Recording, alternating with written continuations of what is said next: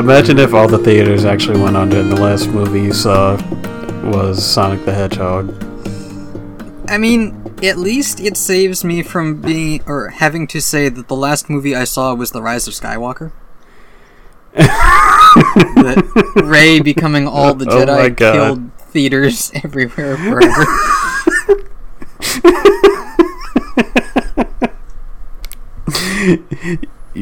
You became all the streaming services and killed all the theaters. Yeah.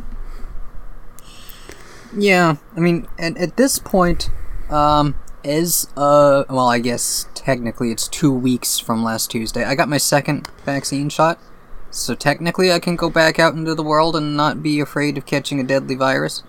You know, thanks for, finally, after a year of working with the public, being told, like, it's okay, but whatever.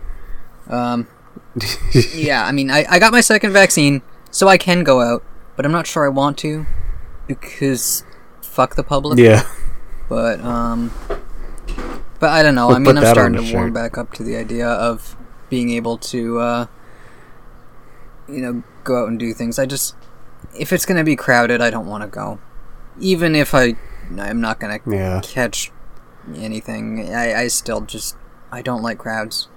It's like, I don't like crowds, and I don't like that everybody else is in a stampede to go back out and do things. It's like, cool, you go do those things. I'm just gonna stay home where I was always happier. Even before everybody else had to stay home and got miserable about it, I just prefer it. So when Black Widow comes out on streaming and theaters, I will probably stay home and just watch it at home.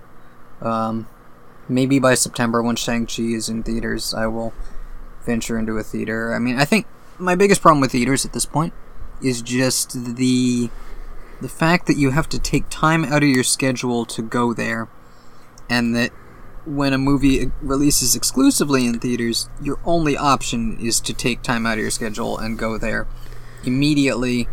Otherwise, people are just going to tell you the whole plot. And so I either need to just resign myself to the fact that I'm just going to be told the entire plot of everything, because I don't want to get back into that rhythm of every time a new movie comes out, well, I guess my Friday afternoon is spoken for now. Or, no, it's just, I either have to go to a theater because that's the only option, or, I don't think, I would be okay with going to a theater if I could watch the movie at home and know that I like it, and then decide, hey, this would be fun to see in a group in front of a big screen, and then I would, find a time that works at a theater. It wouldn't feel like an obligation. Then. Yeah, like just something to do because I want to. I actually like the theater experience, just not when there's a huge crowd. I like when I don't know, the theater's like a third to a halfway full. Yeah, because like, you still have get Wednesdays like off. reactions. If I got to see like seeing a movie in a theater at noon on a Wednesday would be great. But by that point, the entire movie has been spoiled and analyzed and reacted to, and I'm just sick of it. So I don't want to see it at that point. I just don't pay attention to all that shit. I mean, I'm off Twitter at this point, but I'm still in the media box, and it's still going to happen there. Yeah. See, I just don't really care about spoilers, so I guess I'm immune. But I'll also I hate I don't know, discourse I guess is what people call it now. The discourse, just with a capital D. Like yeah, I hate the general consensus because it's kind of how I started feeling about like the Zack Snyder Justice League. Like at some point I get tired of people just shitting on the thing just for the sake of shitting on it. Yeah. Like I like And I like a lot of people's times it can just individual become opinions. a race to the. Yeah, like it becomes a race to have the hottest snarkiest hot take. comment. Yeah. Yeah. Here's why Suicide Squad was good, actually. Here's why Suicide Squad is better than this good movie, actually. Here's why the Suicide Squad is really good, and you should show it respect, actually. Like that. Here's why Suicide Squad cured all the problems in my life, actually. Here's why Suicide Squad saved the DCEU. Here's why Suicide Squad is a war crime, actually. Here's why Suicide Squad is the worst comic book movie ever. Which, by the way, Fantastic Four exists, so... Well, yeah, I mean... man. Catwoman. No, that wasn't... I mean, sure, there's... What is the worst? Do you mean the Roger Corman Let's just go one, there. I assume? Or Fant Four Stick? Fant Four Okay, Stick. yeah, if we're gonna make a list of the worst, Fant Four Stick is up there.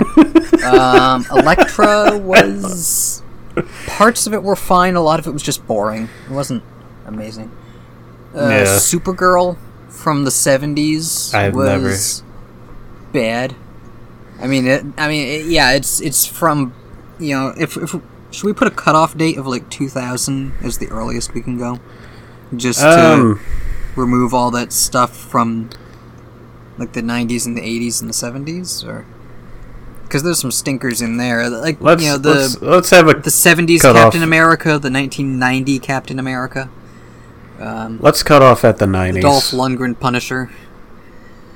I think the 90s is safe because that includes us with like the okay, so we got Batman and Robin, the Joel Schumacher, which is campy. Yeah, which but, I can watch that movie. Like it's not good, but it's not like I'm never gonna sit down and watch Fantastic Four again, but I'll watch Batman and Robin. I mean, I would watch Fantastic Four and Rise of the Silver Surfer. I mean, I don't know that I'd enjoy them, but I would sit through them. Fant Four Stick, the reboot one. No, that one's bad. The Hellboy reboot was pretty bad. I haven't seen it. I mean, it was just like... we should watch Hellboy. I rented it, and I don't remember... Yeah, it's not a bad... Like, 1, 2, and the reboot? Or yeah, just and 1 and 2? maybe we could add some other thing in there just because... Because I mean, I feel like if we watch just Hellboy, then I'm just gonna say, damn, I like Ron Perlman. Pacific. Well, we could watch Pacific Rim. That would be nice. Any other Ron Perlman movie? Any other? Yeah. Let's see what else. What else can we just comic throw book in there? adjacent Ron Perlman. Alien Resurrection. Sure. We'll just watch Alien Resurrection. Yeah, we're just gonna skip past all the good ones and get right into there. Which, by the way, that was the first Alien movie I've ever seen. I watched it on AMC when I was like 12. No, not 12. Like maybe 15. Yeah, I think the first one I saw was Alien 1, and it was on... It was like AMC or Sci-Fi or, some channel. Yeah, when AMC wasn't just zombie shows. Yeah. And also other shows that are not as popular as the zombie show. Yeah. Okay, but... bad superhero movies... I assume we're not counting like straight to DVD ones, because those had like no budget. No, like I think theatrical release is the bare minimum we'll go with. There was Halle Berry's Catwoman, which is bad, but it's so notoriously bad that it's kind of funny. Yeah, I think Catwoman is funny because she has the worst one-liners. I wish I could remember some, but all I remember is like her trying to give one-liners and just failing. Man of Steel, I feel like, is really bad in how like weighty and intellectual it thinks it is, and really isn't. Yeah. Did you know that there was a... I mean, you just said you got off Twitter, so I don't want to get into it too much, but there was a Twitter thing... I mean, I've been off Twitter for a while. Week or two, where... Like, somebody asked, like, what's the better superhero movie? Man of Steel or Logan? Was there a contest? I mean, I assume there must have been a contest because the Cyberverse fans are insane. But I mean, yeah, I mean it's unreal. It's like what's your favorite Spider-Man movie? Amazing Spider-Man. Spider-Man 3 or Into the Spider-Verse, or Amazing Spider-Man 2 or Spider-Man 3. How about that? That's a decision. Yeah, Spider-Man 3. By the way, Spider-Man 3 is... That was an easy pick. Yeah. It's entertaining. Yeah. I love Spider-Man 3. Yeah, it's... I mean... Shut up. Yeah, well, we rewatched it a couple months ago, and it's... You know, it's a little bloated, it doesn't do all the characters justice, but for what it was, it at least... It doesn't feel... You know, like some, you know, superhero movies that have come since don't feel like the stories matter at all, and 3 felt like it took, you know, like, I don't know, even in the parts where it felt like, you know, studio mandate interference was going on, it still felt like a movie, I guess. I don't know how to phrase it. Like most individual parts of Spider-Man 3 work. It's when you shove them all together, like... Yeah, like the Venom stuff is rushed at the end, and I think that's the worst part of it. Is that, you know, they spent so much time with the Black Suit saga that then when we finally get Venom, they just blow him up and he's dead. Like, that felt like it should have been split into a second movie, and, you know, give that more time to be a thing, and just make this be the Sandman and symbiote costume movie. Yeah, it's like, oh, Eric Foreman's evil now. Make a loud noise and blow him up. Yeah, we did it. Yeah.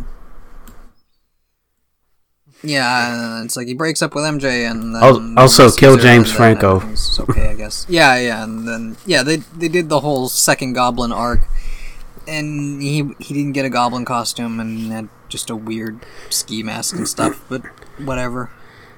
I mean, it's fine. You know, aside from the weird gotta costume hit that choices, extreme sports crowd. Yeah. Oh, and throw Gwen Stacy in there and have her just be arm candy and do nothing except be a damsel in distress. Yeah. Which, I mean, they already had MJ. So, I mean, I'm not, like, too upset about that. It's just... I don't know, have her die or something. That would have been funny. Yeah, I mean, they'd kind of it seemed like they reached the end of what they knew to do with the whole Peter MJ relationship, so they just threw in a bunch of obstacles to make it chaotic again. Yeah, it's like how do you make conflict between Peter and MJ at that point? Yeah. Like have Peter be an asshole, I guess, and have asshole Peter be even more of an asshole because of the Venom suit, and have an amnesiac James Franco manipulating MJ. I love that we will never call him Harry Osborn. He will always be James Franco. No, because the real Harry Osborn is Dane DeHaan from Amazing Spider-Man 2. Fair. And his stupid little vampire teeth. Yep. No, wait, is that a different thing I'm thinking of? Or... No, yeah. that also, actually there's happened, a rumor right? going around now that Willem Dafoe is coming back as the Green Goblin, and he's going to be the main villain of Spider-Man No Way Home. I don't know how much credibility to give that rumor, but we'll see, I guess. I hope they just sample him, like, singing the Itsy Bitsy Spider from Spider-Man 1 and segue that into Electro. Making electric Itsy Bitsy Spider music. Okay, so it's Catwoman, right? We're just gonna go with Catwoman or Fant Four Stick. yeah, I mean, I would rather put Fant Four Stick because that one just isn't fun to watch. The Catwoman has the redeeming value of being fun. Yeah.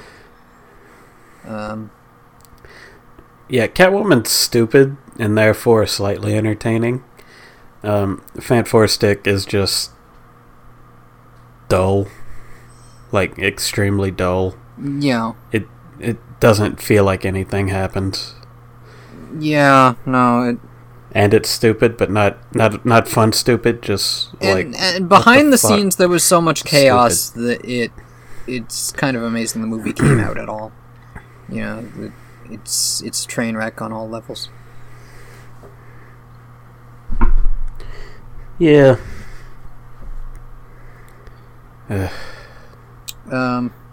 Should we talk about the thing we watched? Yeah. Okay. Yeah. So, Harley Quinn TV show is a really good show, as I've been saying for months since I watched it. I don't know how much there's going to be to say specifically about it because it's good. It's good. Go watch it. Is the main thing to say about it, but yeah. Honestly, the less you know about it, the better. So here we are talking about it, including the plot points, even though they're not super important, except for the end of the seasons. Yep, I only wrote down 3 notes from the show. My 3 notes are that my favorite character is Poison Ivy, that Cyborgman is a funny pun, and that Batman's metal suit has a dick missile. It sure is. He's a Jewish cyborg, so his name is Cyborgman. Yep. Of course. Yep. Oh my god. What was your third note? I was kind of hysterically laughing. So. The Batman's metal suit has a dick missile. Oh, does it? I'd never even looked. It was like a blink and you miss it thing, which is why I wrote it down, because when he's fighting Bane in the metal suit, Bane pins him down and this, flap opens up on his dick and a missile pops out and shoots him. Oh, yeah, because Gordon was talking about that early in the episode. I forgot. That's right. He was like, I need a cod piece that shoots a rocket. Yeah. And Batman was like, what the fuck? That's the stupidest idea I've ever heard. And then he's fighting Bane in his robot suit. And he's pinned out. Yeah. Yeah. Also, I like Gordon's characterization in this. I love this show. Is this, guy who's he's got, drinking problems, is kind of strung out, and he just wants Batman to be his friend and hang out with him, and Batman is too serious for that. Yeah, and he's also just majorly insecure and, so overreacts to everything. His wife obviously hates him, and he can't come to terms with it, really. Yeah. I mean, she left him, didn't? And then he gets divorced. Yeah. It was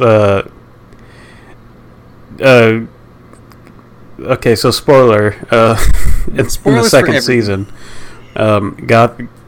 Gotham is basically in an apocalyptic state where there's really no rule. It's a loose adaptation of the No Man's Land comic where an earthquake wrecked Gotham and the supervillains divided up the city as their own turf, while the country just disavowed any, control over Gotham.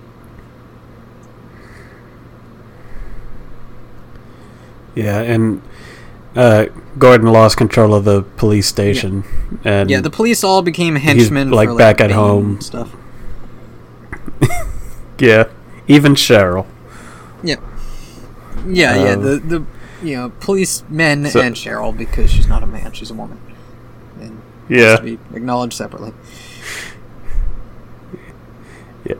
Yeah. Every time Gordon would say something, he'd be like, "Men and Cheryl, go to this place, arrest I don't know, the Penguin, whatever." Yeah.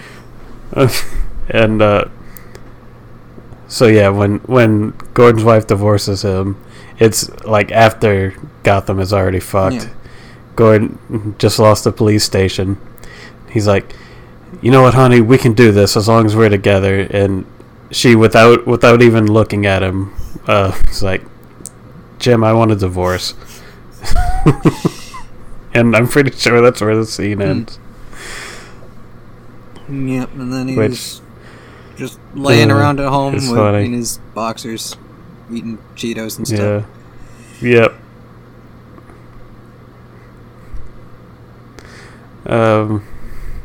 Also, there's a gag in the first episode where Calendar Man forgets his son's birthday, which is so stupid, but it was funny to me. Yeah. Oh yeah, I remember the dates exactly of what happened. when every prisoner enters or leaves Arkham, because they ask how many days has Harley been here, and he knows it to the date. And he's like, "Oh, but you don't know your son's birthday." It's like, "Well, I think it's June-ish." Yeah.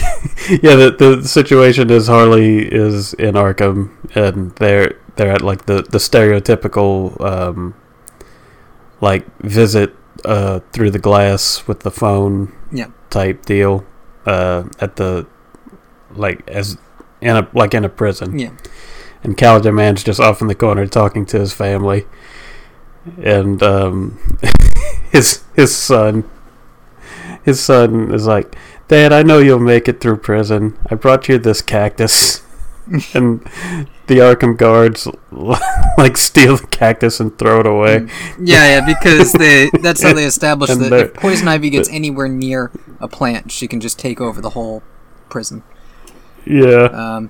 But also, Harley is there because Joker abandoned her and said he would come back for her.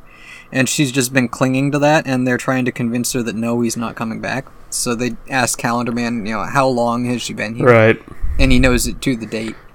And then that's when his, his ex-wife or whatever, is like, "Oh, you know that, but you don't know your son's birthday." Yeah. And then his son tries to give him a cactus, and the Arkham guards yell at him. He's like, "No wonder your dad forgot your birthday. You're stupid enough to bring a plant in here with poison ivy."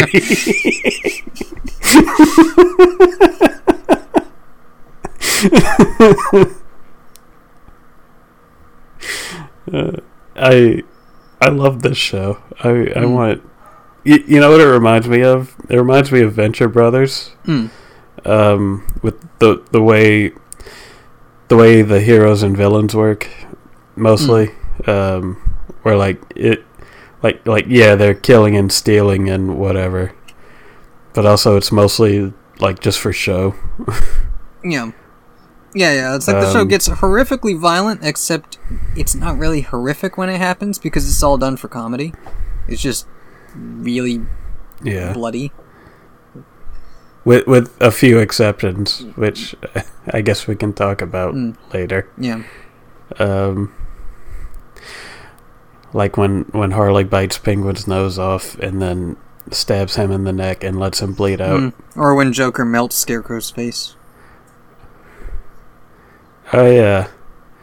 Or when the Queen of Fables she massacres an entire family reunion. Yeah, I had to look that up. She is a character from the comics, and there was a storyline where she was imprisoned in a tax code book at the end of it. and that's like the main story. I knew that had to be real. Like, she's been in some other stuff, but the tax code thing is like her main story from like the late 80s, I think. It's also a convenient way to get rid of the Justice League at the end of the first season. Because, like, how else are you going to get, like, Superman and Wonder Woman out of the way? You can't have Harley beat Superman. You could have her, like, do all kinds of crazy shit because it's a comedy show with her as the main character, but you can't have her beat Superman. Yeah, and then they kind of got them out of the way in the second season with Poison Ivy's pheromones. Yeah. And then they just didn't show up for some reason. Yeah, they were busy. I mean, I guess the end of that season was the police trying to capture Harley Quinn and, I guess, Poison Ivy and everybody, like all the villains who were in attendance at the wedding.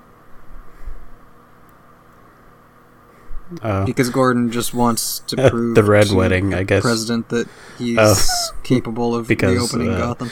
The supervillains murdered a lot of people. Well, a lot of, like, raiding policemen.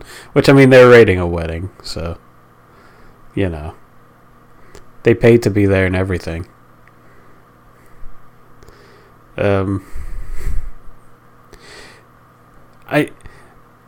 I don't know whether to, like, try to talk about the story or not, because it's I don't know, like, it's just very tied to whatever Harley wants to be doing at that moment. Okay, Discord froze up, so I heard none of that.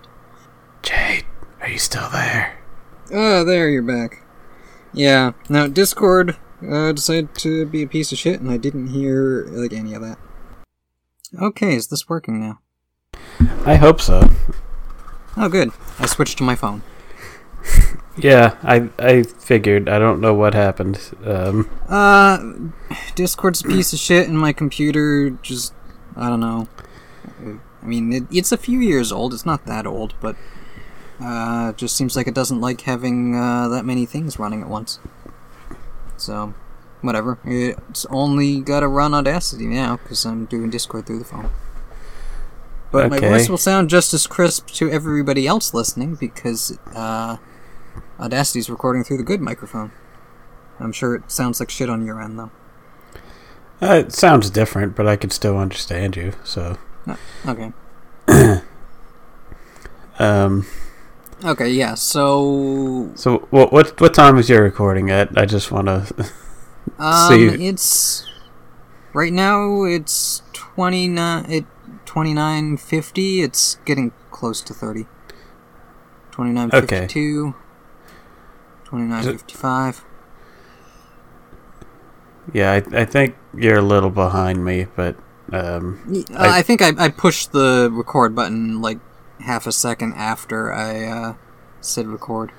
Okay, wow. But even then, my Audacity, I think because the way my computer, it just, it just forgets to do things sometimes. Like, I notice when I'm editing, I have to keep, like, either shortening your end or extending mine, because mine keeps clipping out little bits of audio here and there, so... Huh. Which only occasionally causes... I guess I'll leave this part in for listeners if they've ever noticed in the past that I'll be in the middle of saying something and, like, a word will just not be there that should be there. Yeah, that's because my computer just blipped out and skipped that, millisecond. So the word went away with it. Fun recording issues that we've never had before. Never. Nah. No, this is a top tier show. Like 10 followers. Yeah. Last I checked. Which just makes it more stressful because we can't lose one, or else we'll be moved down a digit. Yeah, oh no, I might lose all that ad revenue. Yeah. This episode brought to you by, I don't know, what's a really old Shake Weight. Yeah. Shake Weight. Sponsor this. This episode of Shack Funk is brought to you by Shake Weight. Shake your problems away. I don't know. Just jack off work and dick. that stroke in hand. Yeah. Are you a prospective porn artist who wants to get really good at jacking off several people at once? Get more than one shake weight. Yeah.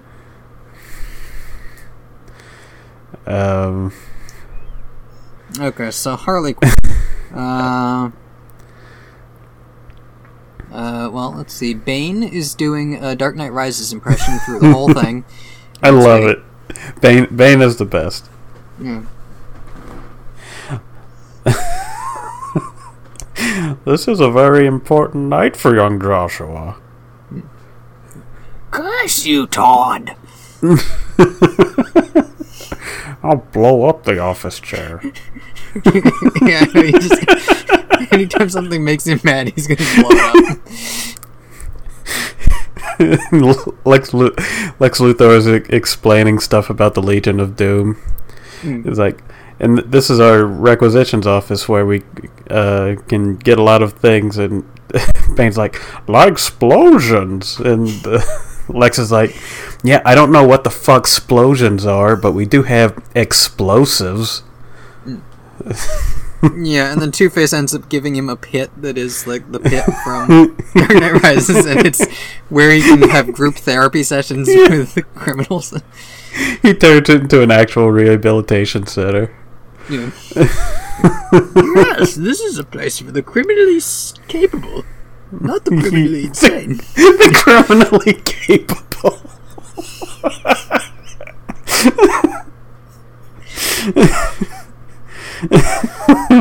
Oh my god.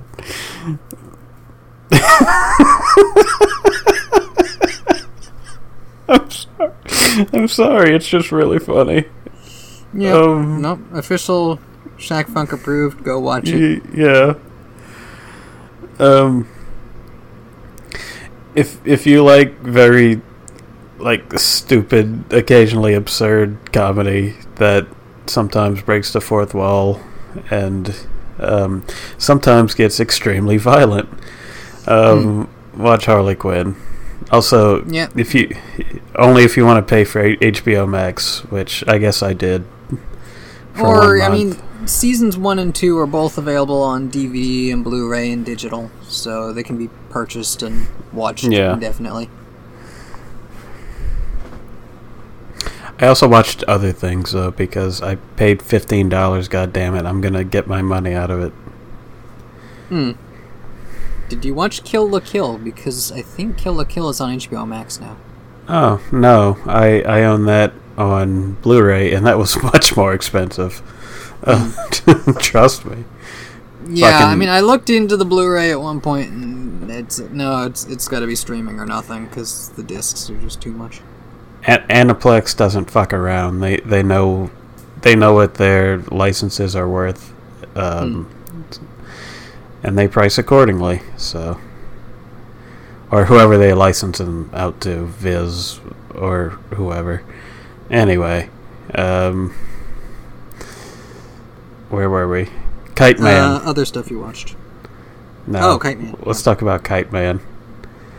Okay. Kite Man is a douche, but he's also very likable because he's so genuine. And that is a very fine line to walk, but they somehow pulled it off. Also, I feel bad for Kite Man because the whole second season was basically just ruining his relationship because Ivy has to get together with Harley at the end. Yeah, I wasn't expecting. Yeah, when I got to the end of season, when I saw season 1, season 2 hadn't all come out yet, and I wasn't going to sign up for streaming to watch it. So I was surprised at the end of season 1 that Harley and Ivy hadn't gotten together, and that she was still with Kite Man. And then it took the whole second season for them to break that off and have her get with Harley, which ended up being mostly because Harley's kind of selfish. Oh yeah, Harley does everything wrong, but still gets her way because the universe is working for her. Her name is the title of the show. Yeah. I mean, it's fine for a comedy show, right? It just doesn't work for the drama that they're trying to go with. Because it's like, yeah, Harley actually does do everything wrong. Like, multiple times she abandons, like, the only people who's helping her. But she gets them all back except eventually Dr. Psycho after, like, the fourth time that she does something to wrong him. Yeah. But yeah. Like, Harley is funny, but also she is not likable. Yeah, and it's like everybody makes their lives, and their choices revolve around her. Yeah. Yeah, it's like all the other characters are, well, most of the other characters are, how am I trying to say this? Well, like, there's the other character. I mean, there's King Shark, there's Clayface. Yeah. King Shark, who is great. Yeah, King Shark, Clayface, they're fun. Frank, the killer plant. Yeah. The plant gay best friend who also, like, ate a family.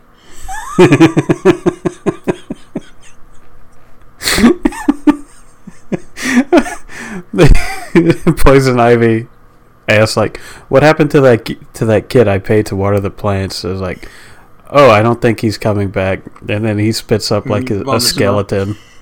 And then parents are going to come looking for him and say, oh, you don't have to worry about that either. He spits up 2 more skeletons. Yeah.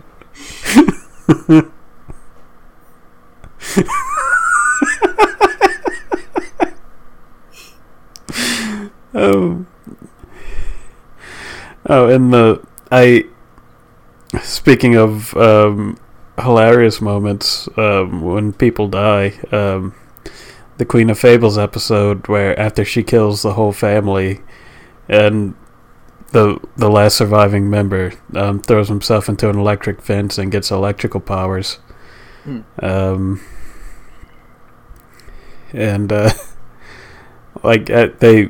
Harley beats him up, but he's still alive, and the Queen of Fables is leaving, and he's talking to Harley. He's like, did I do it? Did I get revenge? And Harley's like, yeah, buddy, you did. And then all of a sudden the Queen of Fables just stabs him through the back of the neck.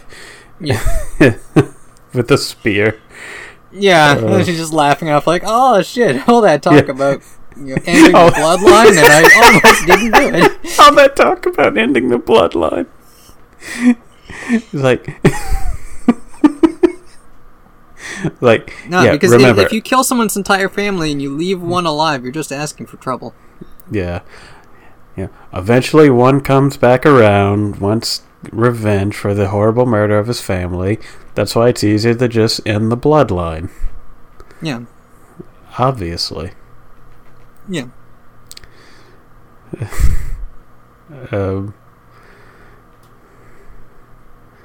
Let's see, what else? Like, I feel like we're just reciting jokes, but... Well, yeah, I mean, that's what happens when we watch good things on this show. Yeah. It's a lot harder to talk about good things. Yeah. Should we talk about bad superhero movies again? Like what? I don't know. What's the last bad superhero movie I watched? One of the X-Men ones, probably. Yeah, I guess Apocalypse. Yeah. But even that, I had fun with it because it was kind of over the top.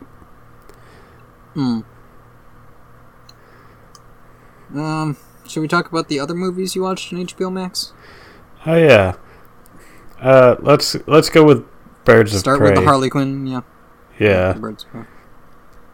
Wow, what a sometimes fun movie, and other times annoying because it focuses on Harley Quinn, and I don't really like Harley Quinn. I guess is what I'm finding out about myself. Yeah, I mean, I think the first time I watched it, I thought it was a fun movie. I mean, it gets compared to Deadpool, it's got that kind of humor to it, and I thought it was a fun movie. But the Black Mask is really unpleasant to watch, and because of that, I haven't. I've tried to rewatch it, and I just can't, because anytime it gets to Black Mask, I mean, one, he's just like a gross asshole, but also like, the way he cuts people's faces off just sickens me in a way that I just can't watch it. Yeah, it's like fun screwball comedy, and also people who just, I don't know, said the wrong thing to him once, now they're hanging upside down and he's slicing their faces off. Yeah. It's like gross horror movie shit going on in this. Yeah, it's not like the good kind of horrible, like sadistic bad guy that you want to see get his comeuppance. Because it's with that kind of villain, like in a cheesy, like mostly comedic movie like Birds of Prey, you want him to be an asshole. You want him to be an asshole. You don't want him to be like an absolute monster. Yeah, like a gross Hannibal Lecter serial killer. Yeah. Like Hannibal Lecter would not do good in a comedy. Just kind of a weird, gross misogynist. Yeah. But also he does, just brutally murder people. Yeah. Like Dr. Psycho in the Harley Quinn show is also a misogynist and a secondary character, but he gets his ass kicked all the time and called out on it. Yeah. So it's fine. Even Darkseid is like, the man who said the C words that even I would not dare say. Yeah. Dr. Psycho got canceled because he called Wonder Woman a cunt. Yeah. No, and then, he went on TV to try to apologize to Giganta and ended up calling her a cunt, too.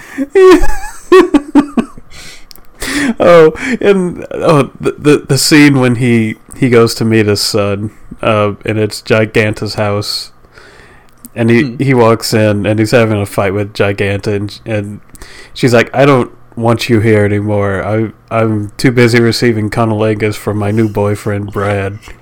And Psycho's like, only weak men do that. And then Brad's eating an ice cream cone, and he like forms it into like a perfect replication of the statue of David or something.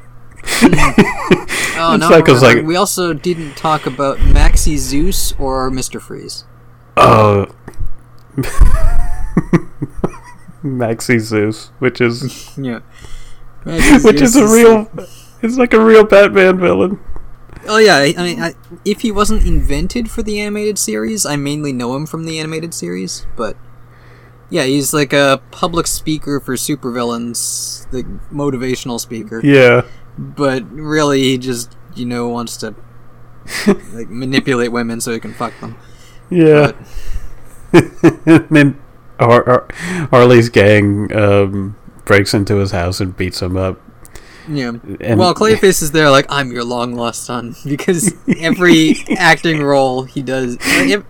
They have him play like decoys, but he always comes up with a complicated, dramatic backstory for every one of them. Yeah. Yeah, and because they lean really hard into the Clayface being an actor thing that is usually just like touched on in other versions. Yeah. Because if it was like actual Clayface, he would just be like a regular villain, and you can't have that. But I mean, because regular Clayface has the backstory that he was a stage actor. It just usually it's like the tragedy that he was a stage actor and now he's a monster and he feels like he can't go back to that life. But like now he can perfectly like mimic anybody, but he can't be an actor because he's also a monster. Yeah. But yeah, in this one he's just an overzealous actor. Yeah. Yeah, he's using his powers to be an actor, and he's just way too campy for anyone's taste. except for fake Tim Burton. Yeah. I love that part where he's singing as the wedding is going up in flames, and then fake Tim Burton is just standing there, like watching him with a tear in his eye, and then Catwoman's like, "Come on, Gary, we need to get out of here."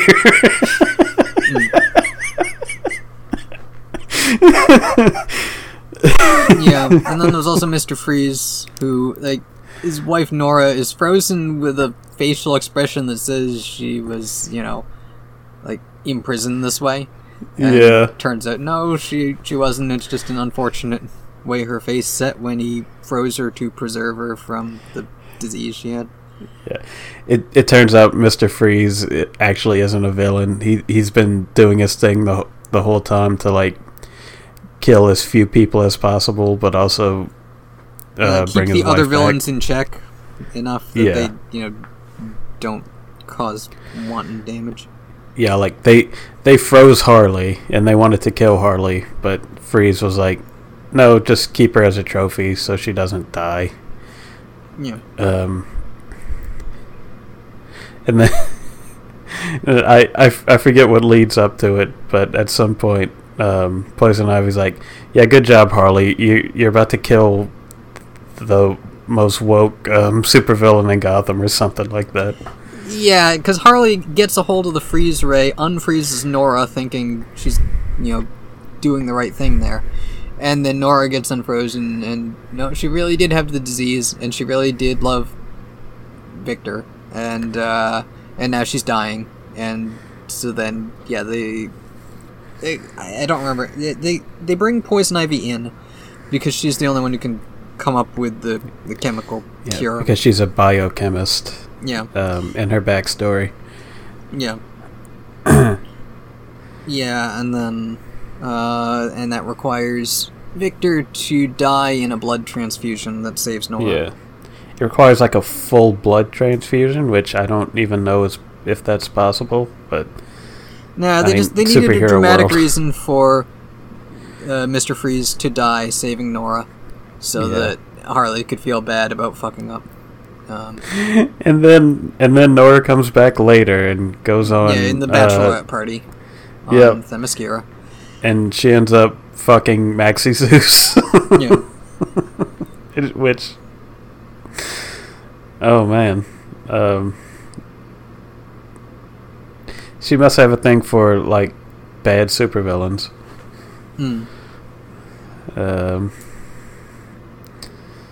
So, Birds of Prey? Was there like anything else in that movie? I think the movie is fine. It's just, I don't know, the tone is a little all over the place. Yeah, it needed a more fun villain. Like the actor, I forget who it is. He's hamming it up, but it's. Oh, I think it was Ewan McGregor who did. It was Obi-Wan doing that one. Right. Yeah. Yeah. Yeah. Oh shit! How did I not remember that? He didn't say hello there. I guess that's true. Although I'm blowing up, the Force will be with you always. Hello there. I'd like to remove your face now. General. Yeah. So uncivilized. That would be funny if he finishes slicing someone's face off and then just looks down at his bloody hands and says, so uncivilized. Yeah. Also, Zaz was in a movie, which is weird because he doesn't usually get primetime spots on Batman things. Yeah, I think he had like a bit part in Batman Begins or something. Yeah, they might have mentioned him, but he's just like a crazy guy who does knife stuff. Yeah. But I mean, he's like a regular serial killer in a world with supervillains, so I guess that's his role. Yeah, I mean, that's the usual. Any time he shows up, it's because they're trying to go hardcore into. Hey, look how brutal this guy is. He kills people and then he scars his own skin. Yeah, that's why to show it in the pit in Harley Quinn. He's like, oh man, if Bane can reform Zaz, he can reform anybody. Oh, we didn't talk about Ripped Riddler. Oh yeah. Riddler works out a lot. Yeah, they kidnap Riddler so he can run on a hamster wheel and generate power. And then at the end, he gets free, and he is absolutely jacked and muscular, and can actually win a fight, like a physical fight against Harley and her goons. Yeah. And they're like, wow, since you got jacked, your riddles have really been suffering. Because he just punches people now. Yeah.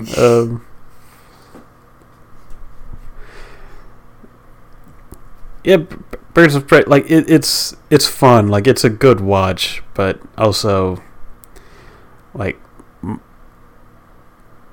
I don't like Margot Robbie's Harley voice. It's annoying to me. All the other characters don't really get enough time to really get to know them right. Yeah, I mean, it's a Harley Quinn movie, and the Birds of Prey are just side characters that don't even do much or feel. I guess Huntress had some stuff to do, kinda, but it's like if you go back and think about it, they all did stuff. It's just it's not presented in a significant way. Yeah. On screen.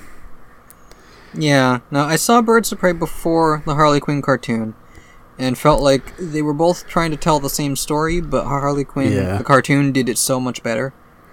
The whole story of Harley and the Joker breaking up and Harley figuring out what that means for her as a person. Right. But they both end up being like, oh, she's still kind of bad, but not really. Yeah. They want to turn her into some kind of anti-hero, I guess. Yeah, I mean the comics have done that. Yeah. And it's kind of like with Venom in Spider-Man, how it's this villainous character just became so popular, and they had, enough redeeming qualities that they were able to swing, saying okay, yeah, we're going to make him a headliner, and they're going to be an anti-hero now. Yeah. Because, I mean, that makes sense why they made Poison Ivy her partner, because she only ever had good intentions. Even if her good intentions involve murdering people.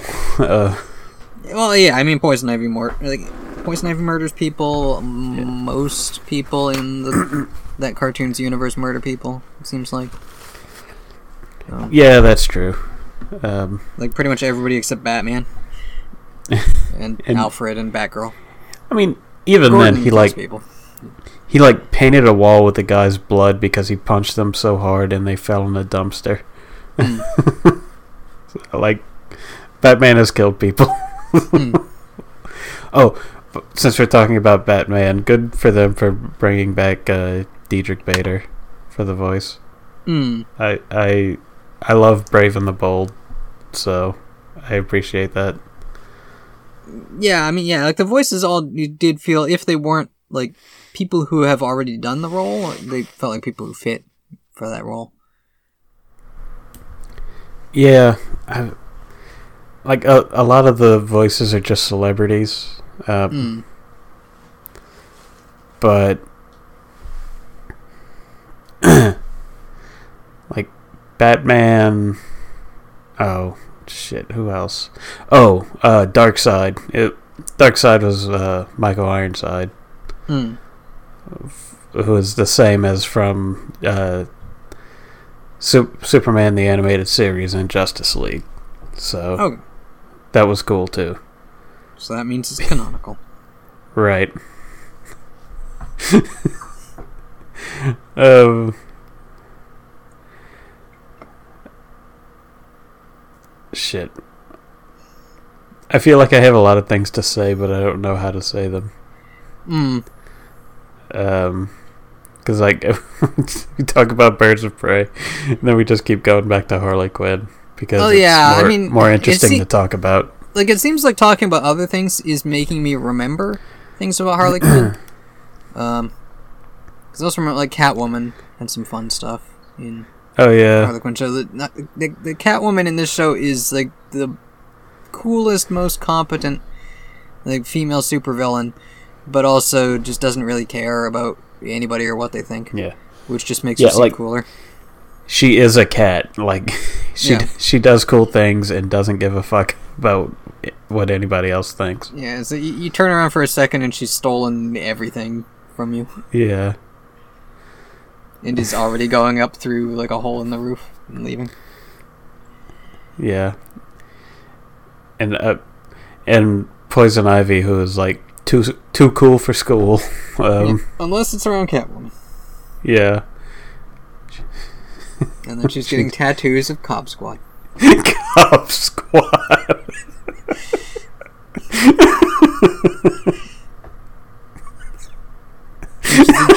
It's funnier if you just watch it in the show. I don't think we can do it justice trying to explain what explaining Cop Squad is.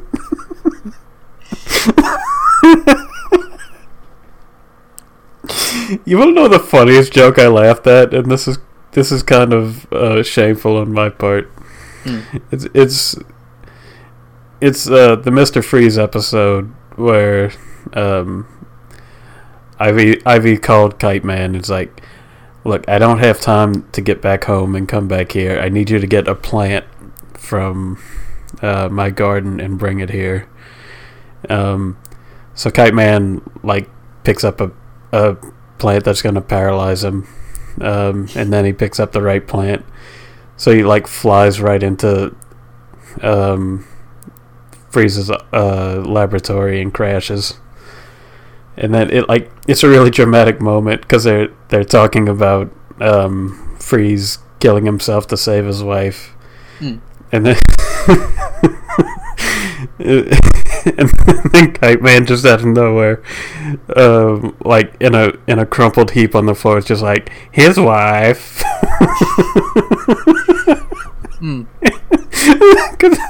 It's just like a perfect tension breaker. It's so stupid that I couldn't help but laugh at it. But yeah, that was what made me laugh the most, which I will forever be ashamed about. Yeah, I don't remember which joke was my favorite. Was it the cancer ray? Might be. I think Harley's in, like, a Wayne Tech building. She's some like evil tech science lab. Yeah, and she's like just picking up, like, gadgets to try to kill the henchmen that are following her. And she picks up a cancer ray and shoots a guy. And the guy's like, Harley Quinn, you gave me cancer? Yeah. The line reading is perfect. Yeah. And then he's like, well, screw this, I'm going home to spend time with my kids. And then he just leaves. Yeah, and the whole fight stops. Everyone is aghast that she shot someone with a she didn't shoot him with a gun and just kill him. She shot him with a cancer ray. That's worse.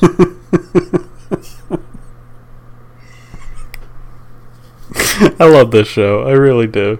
No, it's like very self-aware. It like leans into tropes, but also is self-aware.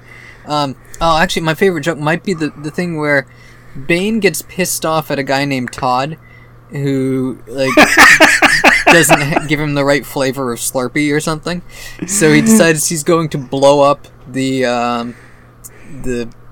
frozen yogurt shop where Todd works, and hires out Harley Quinn's gang to be his crew for that. And then the explosion gets botched, and King Shark like gets blasted out of the building, and he like lands on the like the getaway car. He's like, Todd doesn't work on Wednesdays. Curse you, Todd. And I don't know. It's funny that he's getting that mad at just this random guy who works at a, Slurpee shop. Yeah, it's like works at a fucking Starbucks. It's like Bane's super nemesis. Yeah. And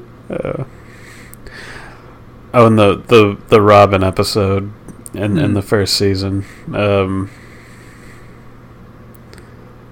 where it's Damian Wayne Robin. Yeah, which is interesting because they actually do say, like I think in the second season when Joker it was maybe at the end of the first season when Joker confronts Batman. He's like, remember when I killed your Robin? Oh, you know what I just realized? Joker at the end of the first season knew that Bruce Wayne was Batman, but he died, so it didn't really matter. Well, yeah, he fell in the vat and got his memory wiped essentially because his Joker persona was erased. But then they gave him the Joker persona back, but I don't know if he got that memory back. It seems like he should, because he seems to remember everything that happened with Harley. Their pretty cool knife fight atop the Joker Tower. Okay, yeah, so he probably does remember, and they just haven't addressed it. Maybe season 3 they'll address it, maybe they'll just leave it ambiguous. Yeah, I mean, I didn't even think about it until now.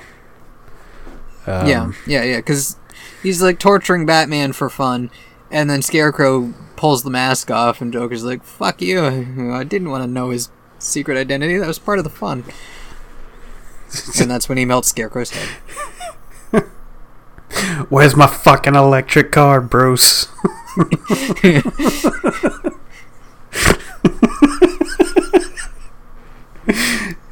We were supposed to have electric cars, Bruce.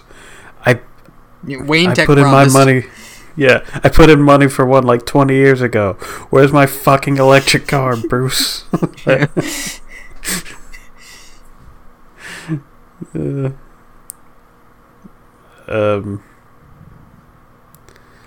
Damn, there's too much to talk about.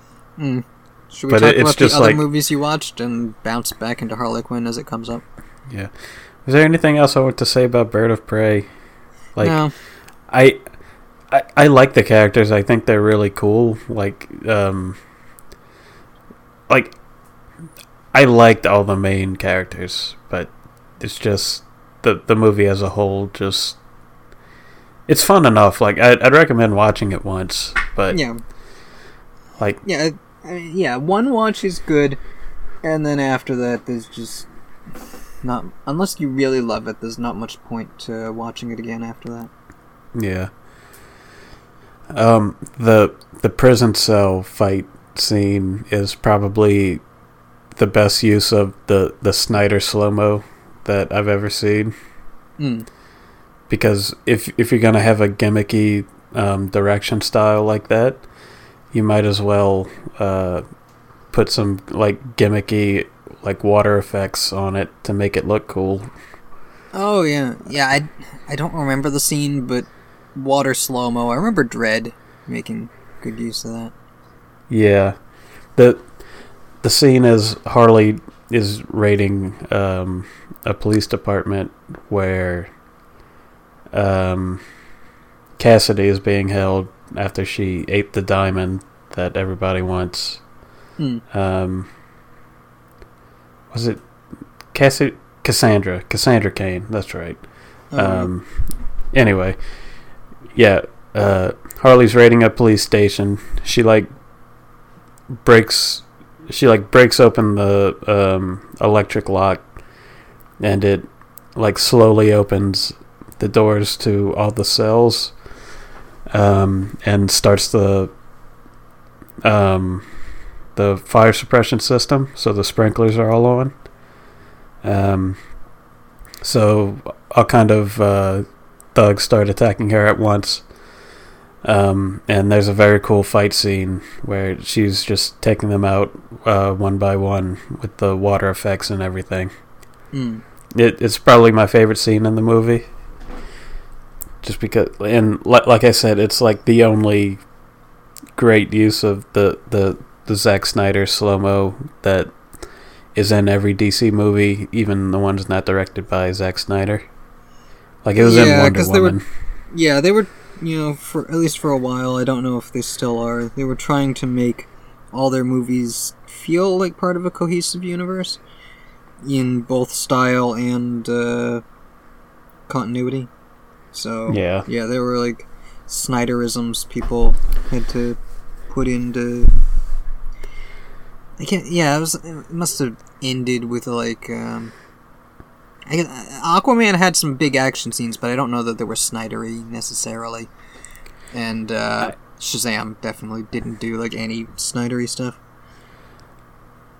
I think between, like, BVS and Justice League, they were like, I don't know how much this Snyder thing is working out anymore, but then they gave him several $100 million to make his own version of a movie that was already made. So what the fuck do I know? I think it was post Justice League that they gave up on it, but then we had a year of theaters being shut down, and they had, like, I don't know, 70-80% of a movie sitting on a shelf, and so they paid him to finish it. Yeah. So they could get attention to their fledgling streaming service. Yeah, and make a bunch of weird dudes on the internet very happy. Very happy, and then very angry when they found out that the other movies that Snyder's talking about that he had planned aren't going to be happening. And so they release the Ayer cut of Suicide Squad. Well, but like, Snyder's been going on about, his plans for Justice Leagues 2 and 3. And so there's the Restore the Snyderverse movement that led them to review bomb Godzilla vs. Kong because they wanted to send Warner Brothers a message that they don't want movies that aren't Snyder movies, I guess. They want Warner's to say yes to making these other movies that Snyder had hoped to make, even though he's said, currently, that there's no plan for, he's saying the ideas of what he was going to do, but that he has no plan to actually, or expectation to actually make them. But, the message that they got from Warner's when Warner's said, yeah, we'll finally release the Snyder Cut is, hey, if we berate them long enough, they'll do it. So, let's start berating them about making more movies in the Snyderverse, I guess, is what the DCEU is now. Yeah, my recording cut out for a second, and then it came back, and I hope it's still synced up, but I'm not sure that it is. Yeah, I mean, there's always sync problems in editing. That's why I have to listen to the entire thing, beginning to end, to make sure that it stays synced up. But yeah, that reminds me of another thing in Harley Quinn, where there's the two dudes on the couch talking, and this guy with Release the Snyder Cut shirt and the guy with the Last Jedi. The Last Jedi isn't canon shirt. Yeah, and which tells you what year this show came out. And the guy with the Release the Snyder Cut shirt was complaining about feminism and shit like that. Yeah. Which... Yeah, I mean, the guy with the Last Jedi shirt, aside from the shirt, wasn't as, shitty as the other guy. Yeah, the Snyder Cut shirt guy was the one, like, railing against, like, feminism and everything. He's like the worst kind of MRA nerd. Let's go with that. He probably really likes Dr. Psycho.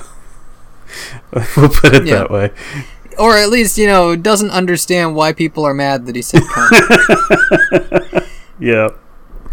And the other guy is mostly like, yeah, dude, I don't know, I kind of liked it. Yeah.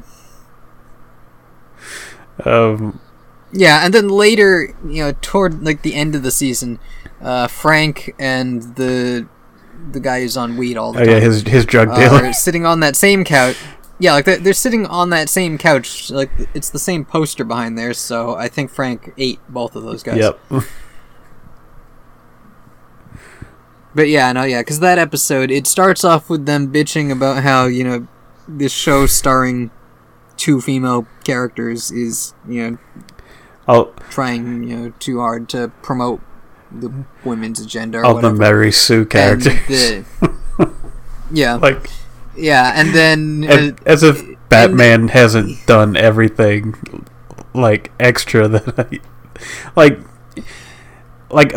any fucking Batman story doesn't have him doing shit that would kill most like superpowered heroes and the rest of the DC universe. But but he's a guy, so it's okay. Exactly.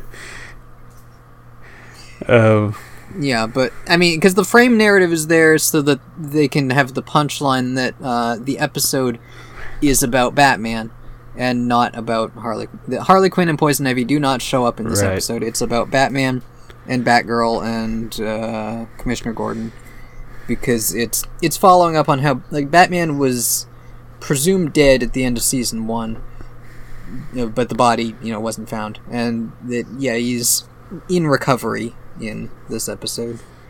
Yeah, and they're like explaining what's going on with that. And he's just like being a real brat to Alfred, who doesn't want him to get back on the streets to fight crime. Yeah. Because he is physically not in a good spot to be doing that. Yeah. Yeah, and Batgirl is off fighting crime, but also being TikTok generation live stream. I like this version of Batgirl. Like it like in a comedy, this works. Like if it was a regular just Batman show, it would not work. It would feel terrible, but as a Harley Quinn comedy, it works. Yeah, that's one of the things that kind of worries me about the Ms. Marvel show that Marvel is making, because every impression I've gotten of her from like comics and video games and stuff that I've seen her, and she seems like that kind of like almost parody of modern day youth, of like live streaming everything she does and being obsessed with social media, like the teenager written by 39-year-olds. Yeah, so I'm kind of worried that is going to be presented in a sure, it's the MCU, there's comedy everywhere, so I guess it would still be comedic, but there's a line there that they have to walk carefully to not make it just absolutely annoying to have that kind of youth character. I haven't played the Avengers game, but I've heard that she's alright in that one. She's more of like a superhero fangirl, instead of just like general like teen nerd type thing. So yeah, no, I haven't played that. I've played Lego Marvel Superheroes 2, and she was in that one. I mean, a lot of the jokes in that game felt like youth culture interpreted through the lens of 40-somethings. Yeah.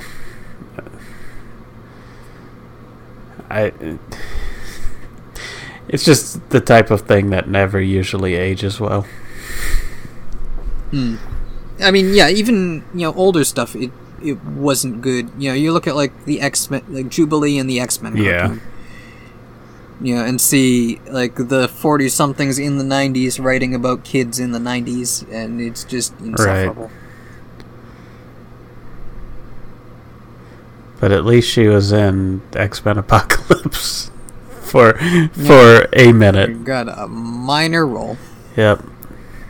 She could have been part of the cool squad with Cyclops and Jean Grey, but she wasn't. But she wanted to turn people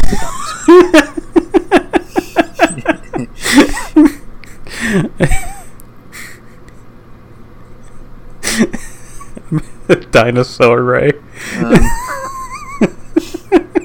Yeah, why is it... Wait, was Sauron a mutant? Or Sauron? Whatever, Wait, what? Sauron, the guy who wants to turn people into dinosaurs, was he a I mutant? do not remember. Yeah. I don't remember if he... I want to say he is an X-Men adjacent character, but that might be because he's from the Savage Land or something.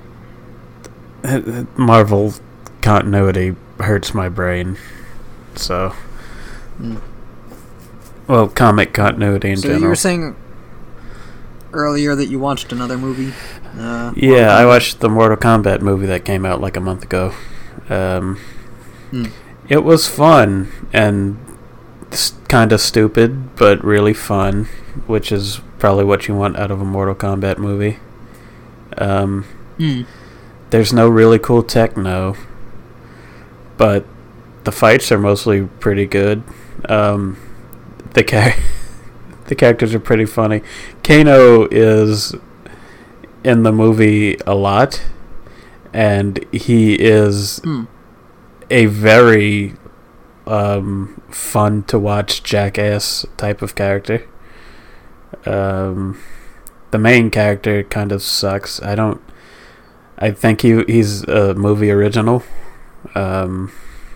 Yeah, I heard there's like an audience insert original character they put in who's there to be confused by things that the studio heads think the audience would be confused by. Which is weird because... And then to tell everyone to rally together because he's the audience insert. You could have literally had any of like the regular human characters in that role. Yeah, I mean, Liu Kang usually fills that role. In this version, there's the main character guy, and that is what his name is. I think it's like Cole or something. I don't remember. Anyway. Oh shit! Actually, that reminds me. I don't have much to say about this except that it sucks. Go ahead. But I watched Tenet, and the main character of Tenet doesn't have a name. He's just called the protagonist. Wait. Like in universe, he's called the protagonist, or I think they might have called him protagonist once in the movie, and otherwise nobody addresses him by name because he does not have a name. Oh my god!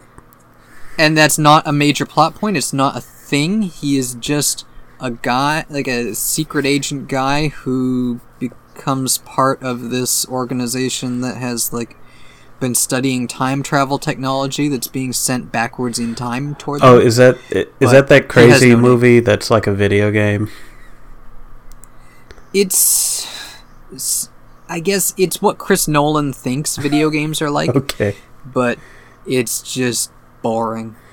It's really boring until it's like 2.5 hours, and it's maybe an hour and 45 minutes into it before the time travel stuff even starts to feel like it matters. Oh my god. Because it hits a point eventually where like a lot of just kind of boring action sequences have been happening, and then you find out some of the characters have been traveling backwards in time through those sequences, because you get to the point in the movie where they enter the backwards time and are now backwardsing through those scenes. Weird. But there is no like emotional core to any, like Inception is a weird and heady movie, but also the characters have enough heart to them that you can still like get invested in what's going on, and Tenet does not have that. It's just bland people going through action movie tropes, and also there's some time travel bullshit that doesn't really make sense. Yeah. So that's all I have to say about Tenet. Back to Mortal Kombat. I was reminded when you said that the protagonist has no name I watched a movie with a protagonist who was just called the protagonist. I mean, the protagonist of Mortal Kombat has a name. I just never committed it to memory because he's an original character in a movie with like a dozen other franchise characters who are actually important and matter. Did he have the video game gamer man face where he's like kind of the military baldish cut and maybe a little scruffle, but not like a full beard or mustache or anything? No, he's like an MMA fighter who has like a, I don't know, like a regular like short dude haircut. Okay, so he wasn't the completely generic like Star Killer looking. No, not quite. But yeah, the story is the opening of the movie is Sub-Zero killing a Japanese dude and his family, and I think we know where that is going. If you know anything about Mortal Kombat, but Sub-Zero and Scorpion story once again. Yep. And then we fast forward to the present day where Jack Everyman is losing an MMA fight. Jack Everyman. Yep, that's his name. I'm gonna call him every one of them. I'm gonna call him Jack. I'm not gonna call him Samurai Jack because that name is sacred. But yeah. But yeah, he's a failing MMA fighter who was once a champion. You know that trope. And then out of nowhere, like Jack, or not Jack. Oh, I shouldn't have called him Jack. His name is Jim. Okay, I mean, I think I want to call this episode Jack Everyman, though. Just okay. See what people think it's about from that title. I'm just realizing what I said. Yeah. No, that's... I took notice.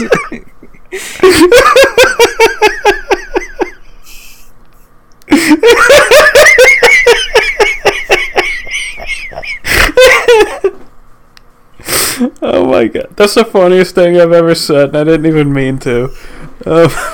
Anyway. Yeah. So Jim Everyman. Yeah. You find this tournament on an island? No. Here's the reason I wanted to change his name from Jack, is that Jax is in the movie, so... oh, yeah. Yeah, Jax shows up and is like, hey man, where'd you get that mark on your chest? He's like, and it's the Mortal Kombat, like, dragon symbol. He's like, and hey, what do you think of these arms? They look great, right? Yeah. I'm gonna keep these forever. Yeah, look at these buff natural arms. I love these things. I've trained them all my life. If I lost them, I might die. Yeah. So yeah, Jax is like, oh hey, that's a cool mark. Where'd you get it? And he's like, oh, it's a birthmark. And then later, Sub-Zero attacks Jim and his family. And so Jax is around because he's following Jim. So he picks them up, stops to fight Sub-Zero, gets his arms frozen and destroyed and left for dead. Then Jim and his family drive out to someplace else where Sonya is. Well, Jim drops his family off at a shack in the middle of nowhere, so they wouldn't be found. And then he goes find Sonya. Turns out Sonya and Jax were like doing reconnaissance on the Mortal Kombat tournament where they found out that, you know, magic and shit exists. So they're trying to round up people with the dragon marking because that marks them as a participant in Mortal Kombat. Oh, okay. So, but it turns out Shang Tsung has been sending like Sub-Zero and other fighters to murder the contestants before the tournament even starts. So he wins before there's even a contest. Yeah, because the Elder Gods aren't taking notice in this version of the story. Right. Or they are, but barely. No, they allow some kinds of cheating, and that kind of cheating is okay. Yeah. Like, I guess, kind of indirect cheating, but the Elder Gods don't actually matter. Oh, yeah, it's a fighting tournament. I mean, if you get, killed before a fighting tournament, how good of a fighter are you? Right. So, yeah. Jim finds Sonya. Sonya has Kano captive because he has a mark, but she doesn't. And they found out that the only way to get a mark is to have killed someone who already possesses one. So then Reptile attacks. So they killed Jim Everyman. That would have been hilarious, but no. Reptile attacks. Say, hey, here's your audience insert. Snap his neck.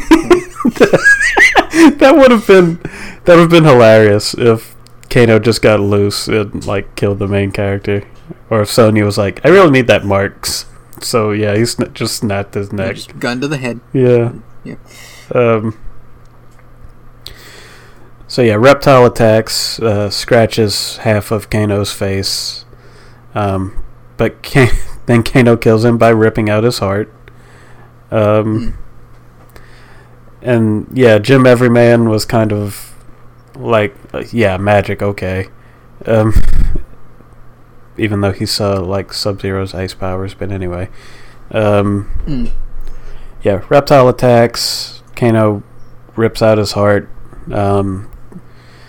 Jim, Sonya, and Kano travel to the temple with supposedly the rest of the where the rest of the contestants have gone for training in previous tournaments.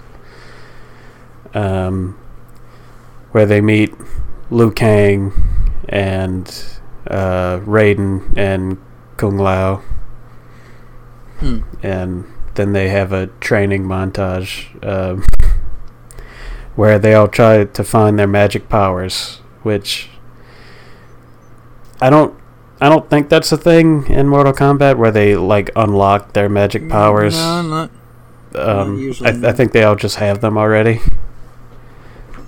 Yeah, but I mean, they gotta find their spirit animal and get their cutie mark. They have to get the character development award.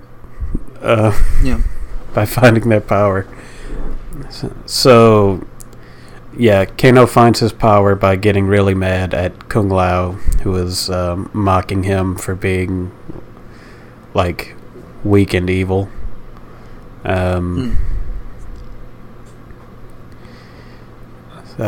Sonya is down because she's the only one who doesn't have a mark and therefore can't participate or get magic powers.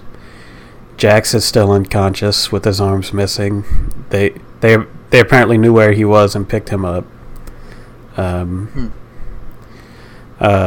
Jim is sad because he can't unlock his powers because he has no emotional... He has no personality. Basically. He has no emotional connection to fighting.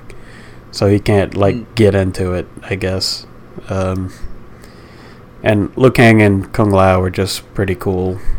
They've been training their whole lives, so they already have magic fire and magic blade hat. Yeah, his magic power is his high-tech hat. Exactly. So yeah, Kano unlocks his eye beam. He's not a cyborg in this one. Oh, he just has an eye beam. Yeah, his magic power is eye beam. Okay. And then, all the characters have their things to do.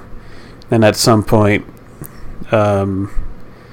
Shang Tsung gets Cabal to, because like all the villainous characters are around at this point. It's like Cabal, Melina, Sub-Zero. Oh, there's one or two more. Cabal, Melina, and Sub-Zero are the main ones. There's a girl with wings whose name I forget. I mean, And so if Melina's there, I guess that implies Katana's around somewhere. yeah, they don't really. There's a reference to Shao Kahn, but he's not actually in the movie. Okay. So they're probably saving that for a potential sequel, which I have no idea what the status on that is, because I haven't. I mean, it might be part 3 because from what I've heard, this one doesn't even have the tournament. No, it doesn't. So unless they rush through the tournament, that would probably be the second movie. Yeah, on this one, it's just Shang Tsung, like trying to Kill them before the tournament even starts. He wants to win the tournament before it even starts. So yeah, eventually Kano switches sides, and there's a bunch of one-on-one fights, like in the training pit where the training montages happened. So Kung Lao kills the woman with wings by throwing his hat on the ground like vertically and flying her into it, slicing her in half, and then he does the line like fatality, flawless victory. It's like, what? It's like, Okay. it's like, yeah, I get that reference, but also what the fuck. Yeah, I guess if Shao Kahn's not around to say it, somebody's got to say it. Yeah, right, I get it. There's a few times that happens. Like when they're training, Kung Lao's the announcer, and he's like, "Fight." Does anybody pop up and say toasty? No, I wish. Yeah, I mean, if they do the second one and they have a tournament and Scorpion breathes fire on someone in the crowd should pop up and say toasty. Yeah. I wish they did that on the final fight, but we'll get to that. There's a lot of one-on-one fights. Kung Lao kills the flying woman, whose name I wish I could remember. Jim Everyman has already gone home to his family because he couldn't unlock his power. So they send Goro after him, and he, protecting his family gives him his power, of course. You can see that coming a mile away. Yep, Mr. Relatable. Yep. And his power is impenetrable body armor, which absorbs damage, which he can then use to attack with. It's like the Black Panther armor. Okay. Kind of. So, like, I guess that's useful for a fighting tournament if you can't get hurt. Yeah, it's only like on his chest and arms though, like it doesn't cover his head, so he could presumably be decapitated if Goro wasn't a fucking idiot. But yeah, he like forms weapons out of nothing. I think Raiden gives him the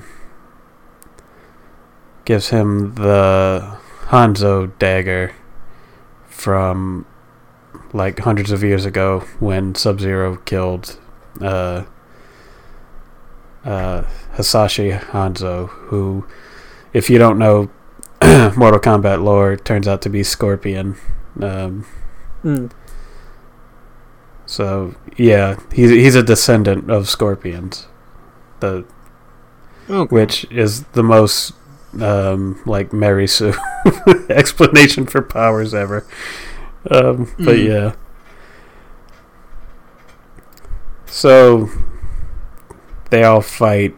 Shang Tsung steals Kung Lao's soul. Jax like lifts a rock off of Sonya, who so Jax gets his powers, which is because the monks like gave him like really shitty robot arms, but when Jax needs more power to lift a rock off of Sonya to save her life, he gets like the big buff metal arms that we see in all the games. So he can magic his arms to be better arms. Yeah. Which, like, what would his powers have been if he didn't lose his arms? So does Sonya have like magic kicks or something? No. At this point, she doesn't have any powers, but she. But does she end up getting magic? Yeah. Because it seems like everybody has magic in this version. She does eventually. Like all the fights and like Kung Lao and the Bird Woman have died, and at this point, the humans are like, Raiden, we know you can't interfere, but can you, like, they're trying to ruin the tournament. Can you just like teleport one of us and one of them like to an equal fight, so we can like have an actual tournament? So Raiden does that. Like Jax kills a guy with the hammer. Sonya kills Kano. So now since she killed a person with a mark, she has a mark. So now she can get magic, shooty bracelet powers. Okay. Yeah, Jax kills his guy. Sonya kills her guy. So it's just Jim and Liu Kang fighting Melina and Cabal.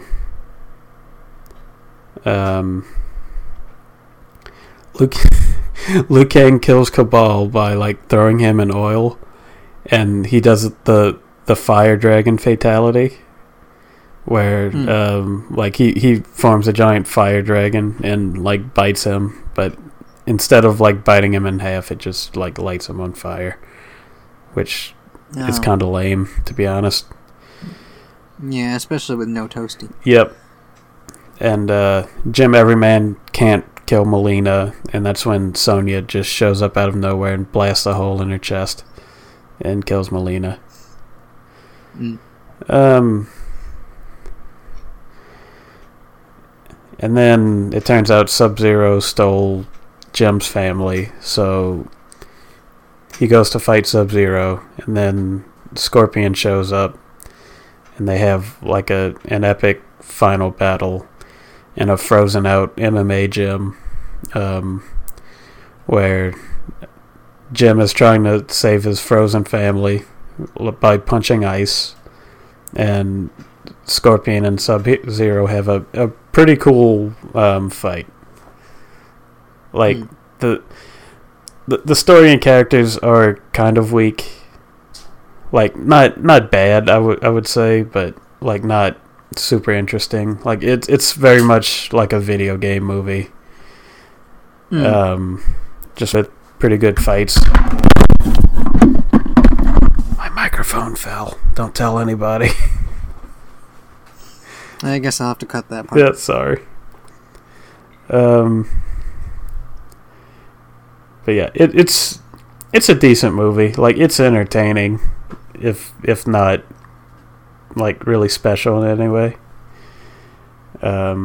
Yeah, I mean, I guess it's kind of neat that, because it seems like every other Mortal Kombat movie is just the plot of the first game over again with the tournament. Yeah. So, I guess it's... I mean, it's like, on the one hand, it's interesting that they did something other than the tournament. On the other hand, what they did is just setting up for the tournament. Right. Like, it's a... They just do a tournament at the end of the movie. Like, it's just one-on-one fights. Well, it's 2 one-on-one fights and 1 2-on-2 fight, but it ends up not really mattering. Like, and the climax is Scorpion versus Sub-Zero, which, like, why wouldn't you? but also yeah, I mean they're the poster children of the series. But yeah, like if you get a chance to watch it, I'd watch it. Like it was pretty entertaining. It's just not. There's not much to it. Like it's probably like on par with the original Mortal Kombat movie, just like less cheesy. Yeah, no, it's the kind of movie that I will probably rent when it comes. Yeah, out like on it. DVD. It's a good rental movie. Like if you could rent it for a few bucks, just like have a nice afternoon. Like where you don't think about things and watch people blow holes in each other. Also, they set up for Johnny Cage at the end. Oh, yep. Yeah, I think I heard about that. Yeah. It's like supposedly, like they reference a lot of like Mortal Kombat characters. Like Nightwolf was apparently a previous like a participant in a previous tournament. Okay. And like Shao Kahn was on a mural of winning a previous tournament. But and like I said, they set up for Johnny Cage in the sequel. But I mean, there's tons of Mortal Kombat characters, so they can go literally anywhere with it. I wish they didn't kill Kung Lao, though. I really like him in a stupid spinning bladed hat. Yeah, I mean, it being Mortal Kombat, they can bring people back, but usually when they do, it's like zombie versions from Netherworld or something. Yeah.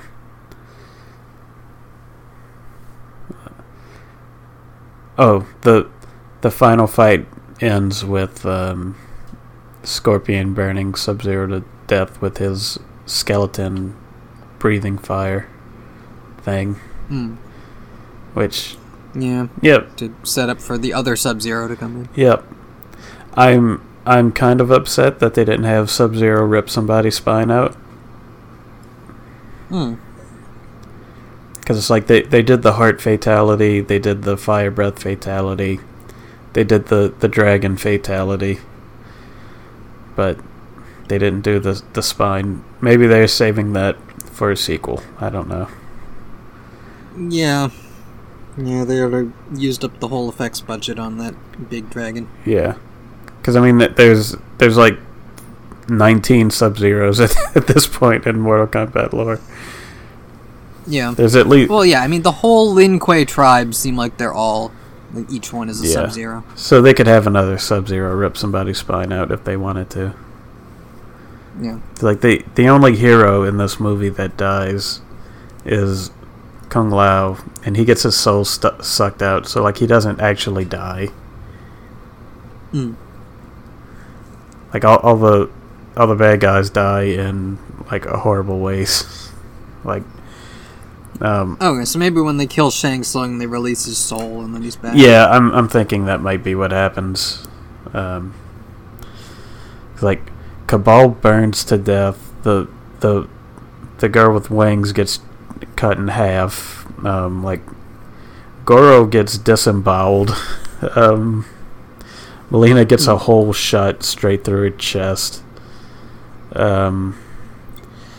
Jax... I mean, that's weird that, where Melina has so much, like, personal history with Katana, that they would put her in a movie without Katana and then kill her in that same movie. I'm sure they just wanted another, like, female character that can be, like, exclusively a villain. Whereas, like, Jade and Katana usually have a little more going on. Yeah, and I guess they can just, get a new Melina out of a clone vat or something. Yeah. Like, they could have replaced her with, like, Baraka or somebody like that. But I get the feeling that they wanted more women in the movie.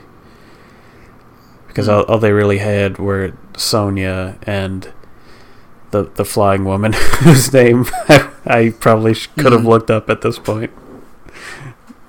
Yeah.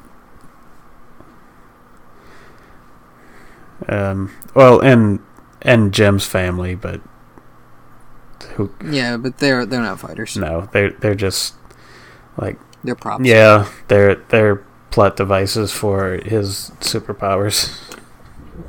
Yeah, he cannot have any growth of his abilities unless they're put in danger somehow. Yeah. So. Yep. So if he wants to really get powerful, he just needs to find ways to put them in danger so he can rescue them. He needs to like almost drown them, but then save them at the last second. Yeah. He just rigs up like he cuts the brake lines on their car, and then when they become endangered from that, his powers will increase to save him. It's like in Dragon Ball Z, like Saiyans get a power boost whenever they are close to death but pull through. So like they could blast a hole in themselves, and then heal up, and they should be like significantly more powerful every time, but they don't do that, even though like they have people with healing powers and magic beans that heal you.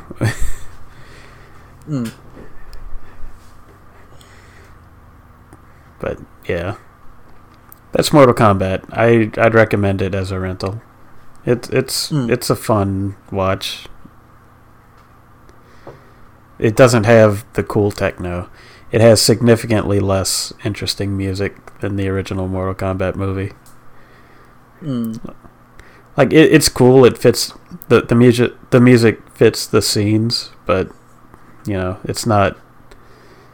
Get up and dance in your seat type.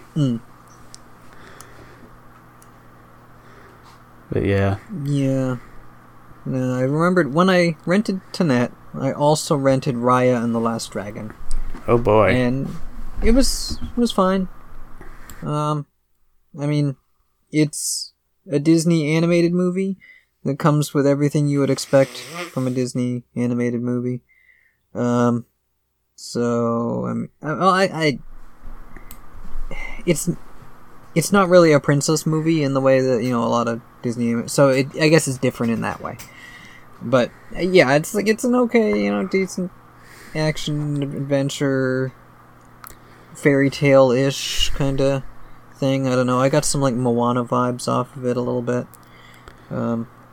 It's got wacky side characters who are there for comedy, and get moments that it's kind of heartfelt, but mostly just comedic. I don't know.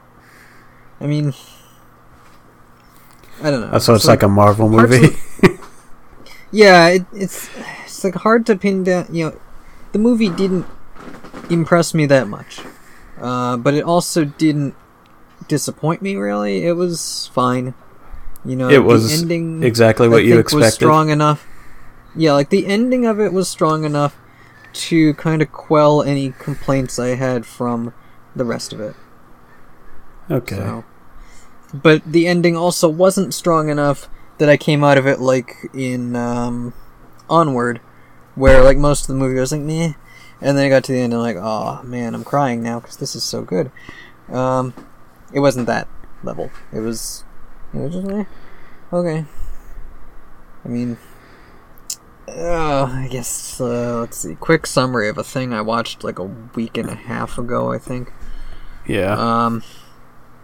So it's kind of like a fairy tale-ish version of, I don't know if it's China or if it's more like Tibet maybe. It's these like 5 kingdoms that are all based around a lake that's in the shape of a dragon, because once upon a time there used to be dragons in the world who did magical stuff. But then these, I don't remember what they're called. There's like these shadow monster things that are rampaging around, and they're deadly to everything they touch. And they are apparently born out of humans being shitty, I guess. And the dragons, in like one final stand against these shadow monster things, like combined their powers into Voltron? Raya the Last Dragon. Oh. Yeah, well, Raya the Last Dragon used whatever spirit bomb thing they put together to push back all the shadow monsters, but it also turned all the dragons to stone. And then, so the human kingdoms each have a name that's, like, dragon anatomy adjacent. There's, like, the fang and the claw and the scales and the... I don't remember. The heart is the one that we're mostly based in. That's where Raya is from. So it's Captain Planet rules. Yeah. Now, heart is like the center one, which is also the territory where there's like this magic gemstone thing that is like the remainder of that magic that the dragons did to, save the world from the shadow monster thingies. And it's also like the only magic left in the world. So, Raya is, I guess, a princess, so it's a princess story again. Because her father is like the leader of Heart, and he's trying to get everyone in the world to come together and become a unified, single nation again. And they're all suspicious of it and have their own, kind of greedy agendas. And I don't remember, somehow, like, a fight ends up breaking, like, I know that there's this one girl who, like, becomes friends with Raya, but actually is using her because her parents, who are the leaders of, I think, Fang, wanted her to get close so she could find this magic stone thing and steal it for their kingdom. So, she and Raya get in a fight trying to, over this stone. And the stone, I don't know, somehow the stone ends up breaking. It breaks into a bunch of pieces, and all the, world leaders are there, and they all run in and they grab their piece and they run off, and the shadow monsters all break loose because the spell holding them is broken, because the magic rock is broken. And only the pieces of the magic rock can hold back the monsters, otherwise anything that gets touched by the monsters turns into a stone statue version of itself. So Raya's father gets turned to a stone statue, but not before giving her one of the shards and throwing her off a bridge, so she, like, gets to swim away while everybody else is... Because, also, shadow monster things can't travel in water, because water is one of, like, the magic blessings of the dragons on the world. So then we cut, like, 10 years in the future, I think.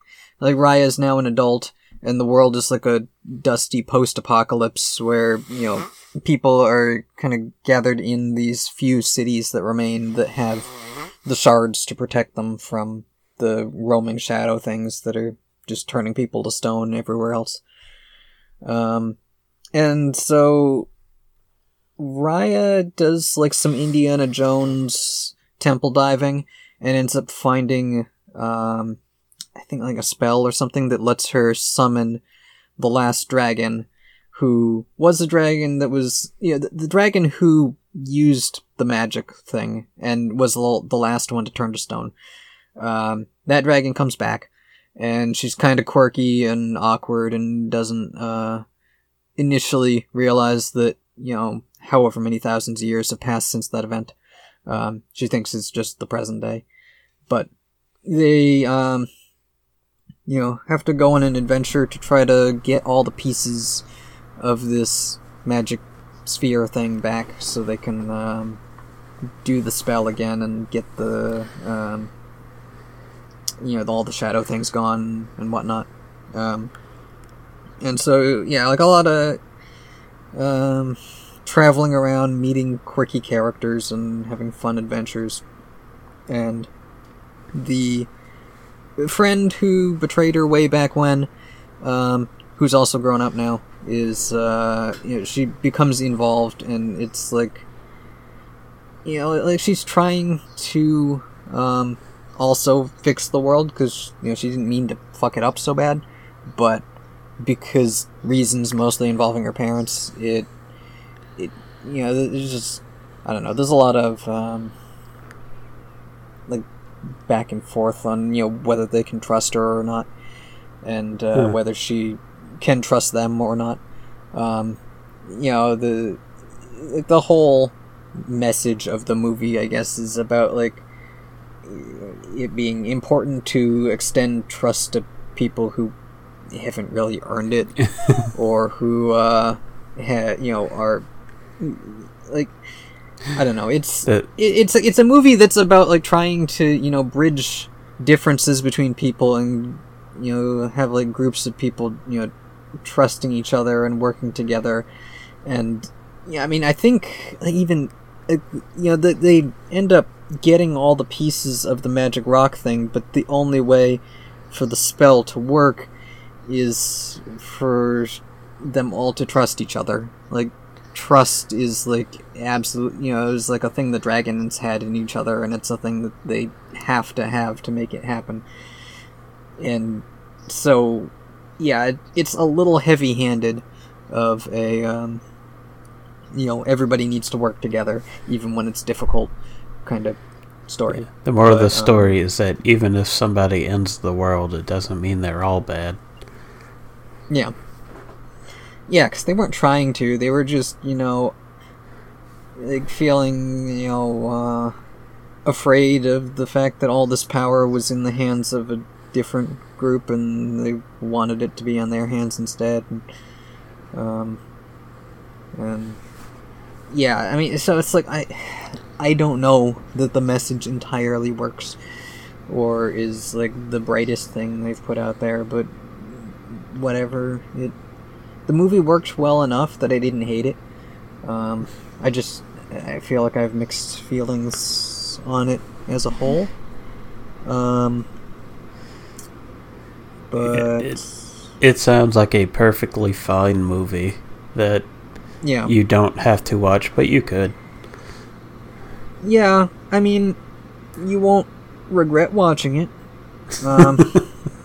But it's no Cruella. There's no Dalmatians barking at Cruella's parents and chasing them off a cliff to convince her to go on a dog murdering spree, except she doesn't go on a dog murdering spree. She's actually a good person in this one. I don't know. I haven't seen that movie. I've just heard people's takes on it, and so there's some dumb stuff that honestly is kind of expected, because that's how all these live-action Disney movies have been. I mean, was anybody surprised that they went the Maleficent route with Cruella, of making her not the bad guy and erasing the bad thing that she did? I can't wait to see how Frollo actually did a bunch of really nice charity work. Yeah, that Frollo, was just, looking out for Quasimodo's well-being, because he knew that the world would just treat him badly if he let him out of the tower. Let's see, what other? I bet. No, I'm not gonna. I could just keep going with I bet this. What, the Scar movie, or the Hades movie, or the Jafar movie? I mean, yeah. I mean, maybe not Jafar, because they actually did a live-action movie. Well, yeah, and we also had a live-action Lion King that was fully animated.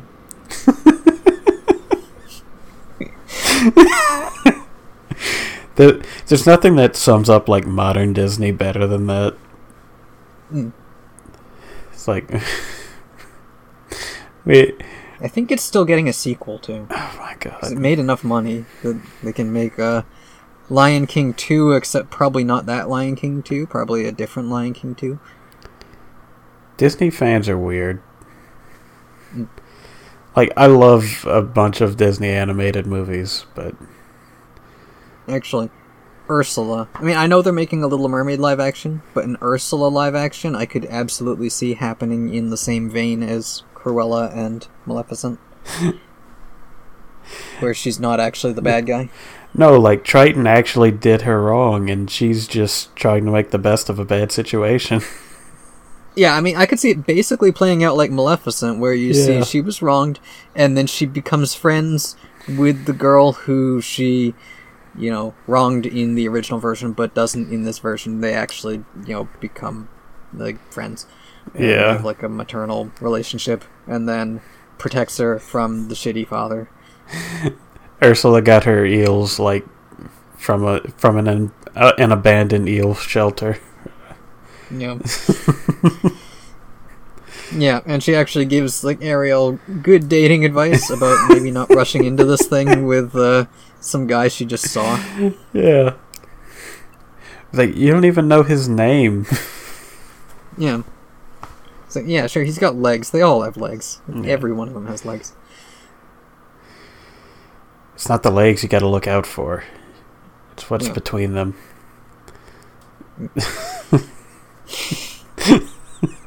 The micro penis.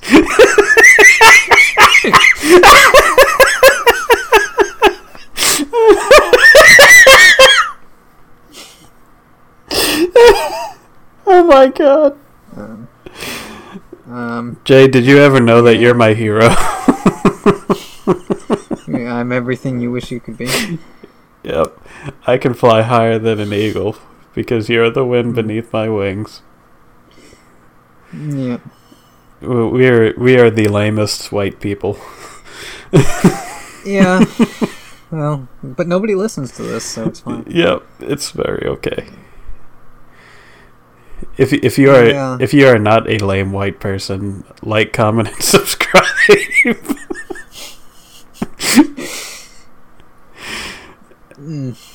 But yeah, no, I was trying to remember. Yeah, I watched the other day. I was on, cause okay, there was a breaking news. Amazon bought MGM, a studio that has been on the verge of bankruptcy for the last I don't know how many decades. Has finally been bought by a bigger organization. And so I went on Amazon Prime Video to see if they'd started putting any of the Bond movies up yet, and I assume that, well, I don't know if there's contracts or not, because from what I've seen, it seems like most of them are only available for, like, rental or purchase. There's no, like, free streaming for most of them. So I'm sure at some point they'll end up on there. But while I was browsing, I realized there was a bunch of videos, or, like, movies on there that I either hadn't watched or haven't watched in a while. Actually, that reminds me, if we watch Alien Resurrection, that one's on there for free right now. Because, like, all the Alien ones are on there for free right now. Well, we could just watch Alien. Like, yeah. we could do Hellboy at a different point. Just watch Alien. Okay. I haven't watched... Just watch 1 through 4? Yeah. Anything beyond that, I really don't want to. Okay. Because I've seen Alien plenty of times. I put Aliens on my list because I've seen it a couple times, but I feel like I haven't seen it enough times. I haven't watched the original Alien in a very long time. But then, yeah, because like I had seen that one on there, and I put it on my list of stuff to watch. But then I ended up settling on, well, let's see, I watched Johnny English, which was fun. I mean, I didn't quite understand the logic toward the end, but I wasn't also fully paying attention to get, why everyone would, so willingly let this weirdo be crowned king, and then Johnny becomes, well, he doesn't become king, he just steals the crown, and, I don't know, publicly shames this one asshole to the point that he, says, hey, this was my evil plan all along, and I'm saying, well, yeah, obviously. I mean, I don't know. But it was a fun movie overall. Some good gags. But then I watched a movie that, from what I can see, is only available for streaming. There's no disc version. There's no version anywhere else. It's only for streaming on Amazon Prime. And it's not like an original. It's just like an indie thing. It's called Space Captain, Captain of Space. Oh my god! And it is a really cheesy, Flash Gordon style, black and white movie. It was a lot of fun. This can't remember the main guy's name, but I mean, Space Captain. We'll just call him Space Captain. Yeah, it's just like an adventure kind of movie where it's like him, and he has a girlfriend who is the daughter of the president of the United States of Earth, who she's like a scientist. Oh no, we won. In some unknown field that she doesn't know. You know, they ask her like, "What field are you like a scientist in?" She's like, "Oh, I don't know." And her main thing is that she faints a lot. Like anytime something dramatic happens, she faints. And there's this guy named Chip who is supposed to be like the kid's sidekick, like Sailor Boy, but he's like a full adult. But he's just acting like, you know, the like cheerful sailor boy, and he gets murdered multiple times. He gets like mauled to death by there's like a giant house cat that's supposed to be like a tiger, but it's like a close up of a house cat, and it's just making tiger noises. Nice. And it mauls him to death. And he gets like shot, and he gets stabbed, and he dies, and then just comes back every time, and everybody gets sick of it by the end. It's like he dies, and they don't care. And yeah, no, it was a fun, silly movie. That sounds awesome. Like they're doing like the sci-fi tropey adventure plot, but also there's like, you know, some character development as like Space Captain starts to become aware that like he doesn't really consider anybody else's feelings in anything. He just, you know, dashes from one thing into the next and just assumes everybody's with him on it. So he's Harley Quinn. He ends up getting like, it's a lot of those kind of jokes where he's like forced to become introspective and he doesn't know how to deal with it. Oh boy, mood. Yeah. That sounds fun. I don't watch nearly as much like dumb random shit as I used to. Yeah, I mean, I do sometimes, and it's usually on Amazon Prime, because usually what they have are either big-name movies that I've already seen or just don't care about, and then a bunch of weird, low-budget stuff. Yeah, there used to be a lot of, like, weird random shit on Netflix, but now there's, like, nothing on Netflix that isn't a Netflix original, so... Yeah... No, all the other studios have pulled their stuff back. Yeah. Sigh. Borgman. Yeah.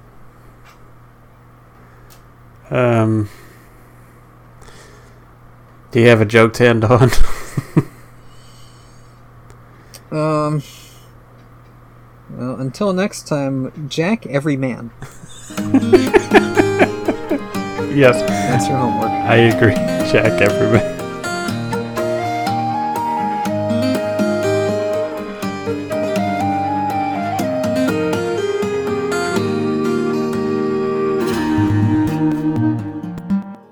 That's the worst way to end a podcast.